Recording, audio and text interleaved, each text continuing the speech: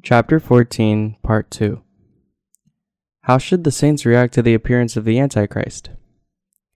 Revelation chapter 14, verses 1 through 20. To overcome the Antichrist when he appears in the near future, the saints must prepare themselves to be martyred with their faith in the Lord. To do so, they must know well about the wicked schemes the Antichrist would bring on this earth. Only then can the saints stand against him and overcome him with faith. Satan will try to destroy Christians' faith by making people receive the mark of his name or number. The reason why he tries to destroy the faith of Christians is because by standing against God and bringing down the faith of the righteous, he seeks to prevent people from receiving the remission of their sins through the gospel of the water and the Spirit. The Antichrist will turn people into his servants and make them stand against God. For this, the Antichrist and his followers who still remain on this world receive great punishments and plagues. The righteous must live their lives of faith with a clear understanding of the plagues of the 7 bowls that God would pour on their enemies. As God says in Deuteronomy chapter 32, verse 35, "Vengeance is mine in recompense. He will avenge his children's death on them." As such, we must defend our faith and live a life of victory, rather than being overwhelmed by our anger and doing its fruitless works. Believing in the fact that God would destroy all those who still remain on this earth after their martyrdom, the saints must fight against the Antichrist. The word of truth that must never be forgotten.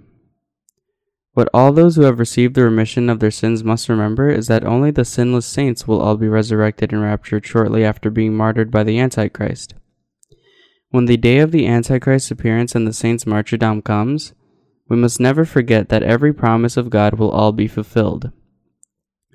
From verse 14 and on, the Word of God in chapter 14 teaches us that the rapture will most certainly come to the saints, and that the time of this rapture is right after their martyrdom.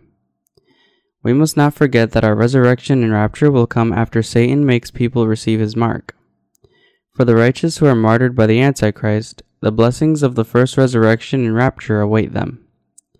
The righteous will embrace their holy martyrdom to defend their faith at this time, for they will refuse to receive the mark of Satan. The martyred righteous will therefore receive their rewards according to their labor on this earth, and the glory of God will be added to them. Do not be mournful, nor angered, when you see that the fellow saints or servants close to you are martyred to defend their faith.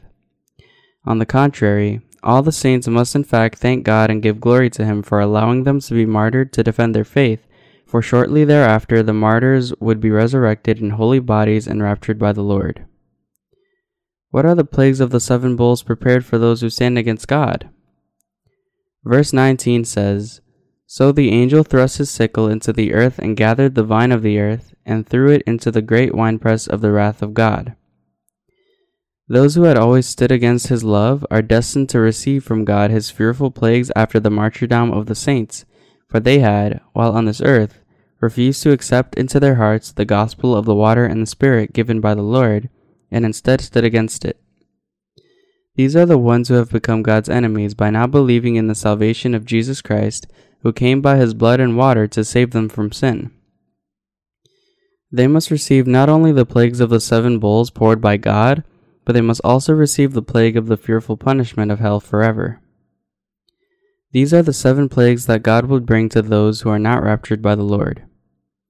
After the martyrdom of the saints, God will mercilessly pour down these plagues of the 7 bowls that he had prepared to those who, not having participated in the rapture, still remain on this earth as Satan's slaves and continue to blaspheme against the glory of God.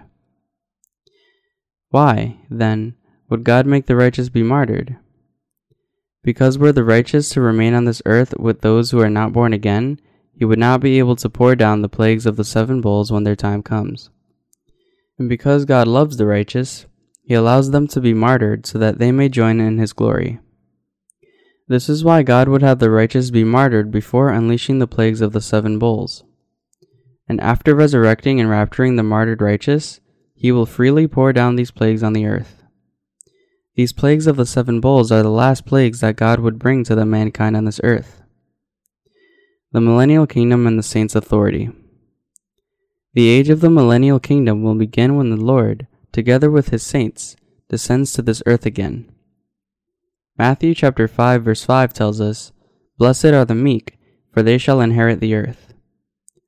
When the Lord returns to this earth with the saints, the word of Psalms chapter 37 verse 29 that the righteous shall inherit the land will all be fulfilled. When the Lord thus descends on this earth with all the saints, He will give them the authority to make this earth theirs.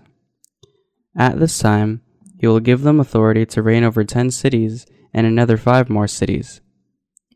The Lord will renew this earth and everything on it when He returns, and make the saints reign with Him over it for 1,000 years from then on. What, then, is the hope that the righteous of this era must live with? They must live hoping for the day when the kingdom of Christ is built on this earth. When the Lord's kingdom comes to this earth, the peace, joy, and blessings that flow from His reign will finally be on it.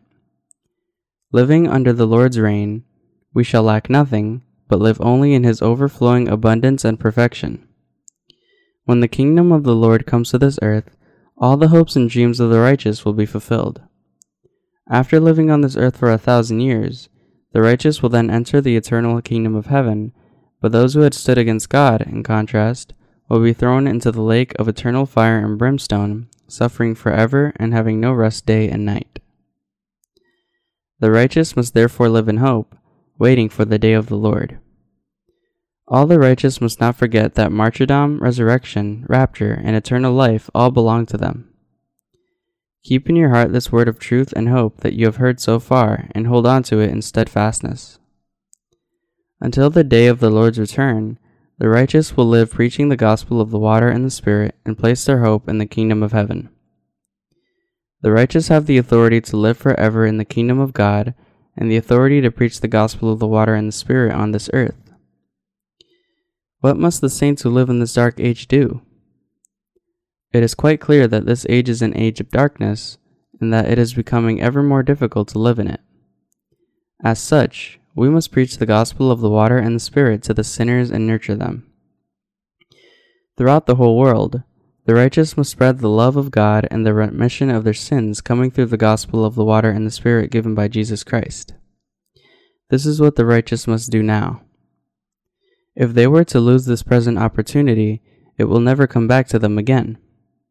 Because the end of this world is not too far away, we must preach the gospel of the water and the Spirit all the more, and nurture the lost souls with the hope of the kingdom of God. This is the good thing that the righteous ought to do.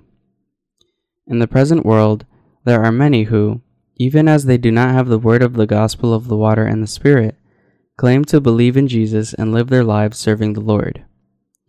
But those who lead their religious lives without the real truth are all false prophets.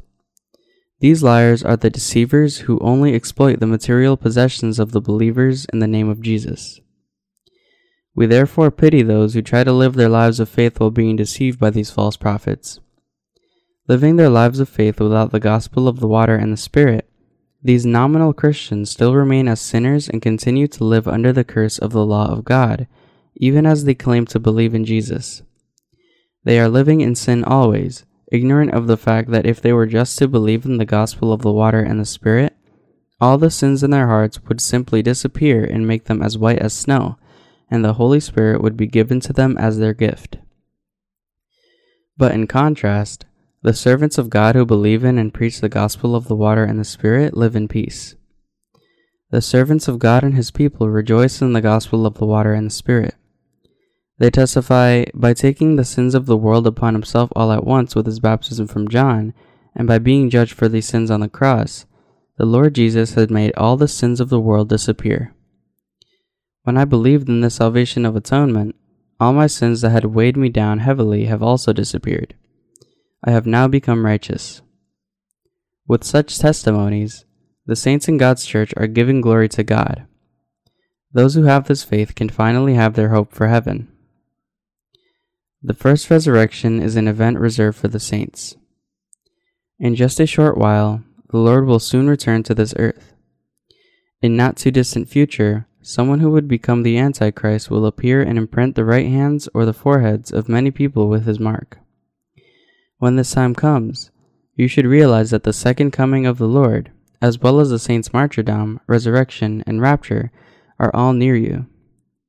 When such a day and hour arrive, you should realize that it is a day of joy for the saints, but for the sinners who are not born again, a day of their judgment of sin. All the saints will be resurrected after their martyrdom, and then join the marriage supper of the Lamb with the Lord. When you and I are martyred in this time, our bodies will soon be resurrected and raptured. It does not matter what might have happened to the bodies of the saints who had gone before us, whether or not their bodies have already turned to dust, or they no longer have any form left in them, poses no problem. When this time comes, the saints will be resurrected not in the weak bodies of the present, but in perfect bodies. The righteous will be resurrected in holy bodies at this time, and live with the Lord forever. Even when difficult times await us, when the Antichrist will emerge and persecute us, we must defend our faith in Jesus Christ by believing in the Word of God that we have now listened to. Also, we must not forget that because you and I have believed in the gospel of the water and the Spirit, we will all participate in the martyrdom of the saints, their first resurrection, and their rapture. Now, you must not fall away from your faith in this truth and live a life that fights against and overcomes the Antichrist. Until this day comes, we must be together with those who were saved before us by believing in the truth, hold on to the Word of God, and follow the Lord in faith. Even now, there are many liars who are deceiving people. Even now, a countless number of people, as servants of Satan, are teaching false faith. In particular, there are many liars who advocate and teach the doctrine of pre-tribulation rapture to their congregations, trying to convince them that they have nothing to do with the Great Tribulation of 7 years. The Bible, in contrast, clearly testifies to us that the saints' martyrdom and rapture would come slightly past the first 3.5 years of the tribulation. Let us not be deceived by such liars. Let us instead know and believe that when the first 3.5 years of the 7-year period of the Great Tribulation passes by us, we would all be martyred and shortly thereafter be resurrected and raptured simultaneously.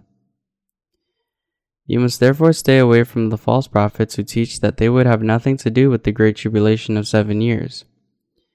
The true saints believe that their martyrdom, resurrection, and rapture, and the marriage supper of the Lamb would all come slightly past the first 3.5 years of their tribulation. Then, how should we all live now? By now, you should have realized that if anyone believes in the Lord as the Savior, that is, the Lord who came to this world, carried the sins of the world with his baptism from John, bled on the cross, and rose again from the dead, the Holy Spirit would come to the heart of this non-believer as his or her gift. You must listen to with your ears and believe with your heart what the Holy Spirit says to you through God's church, and dwell in your faith in God. All the saints must live their lives of faith led by God's church. By oneself, no one can preach the gospel of the water and the Spirit, neither keep it nor serve it. This is why God's church is so important even for the saints who have already been born again.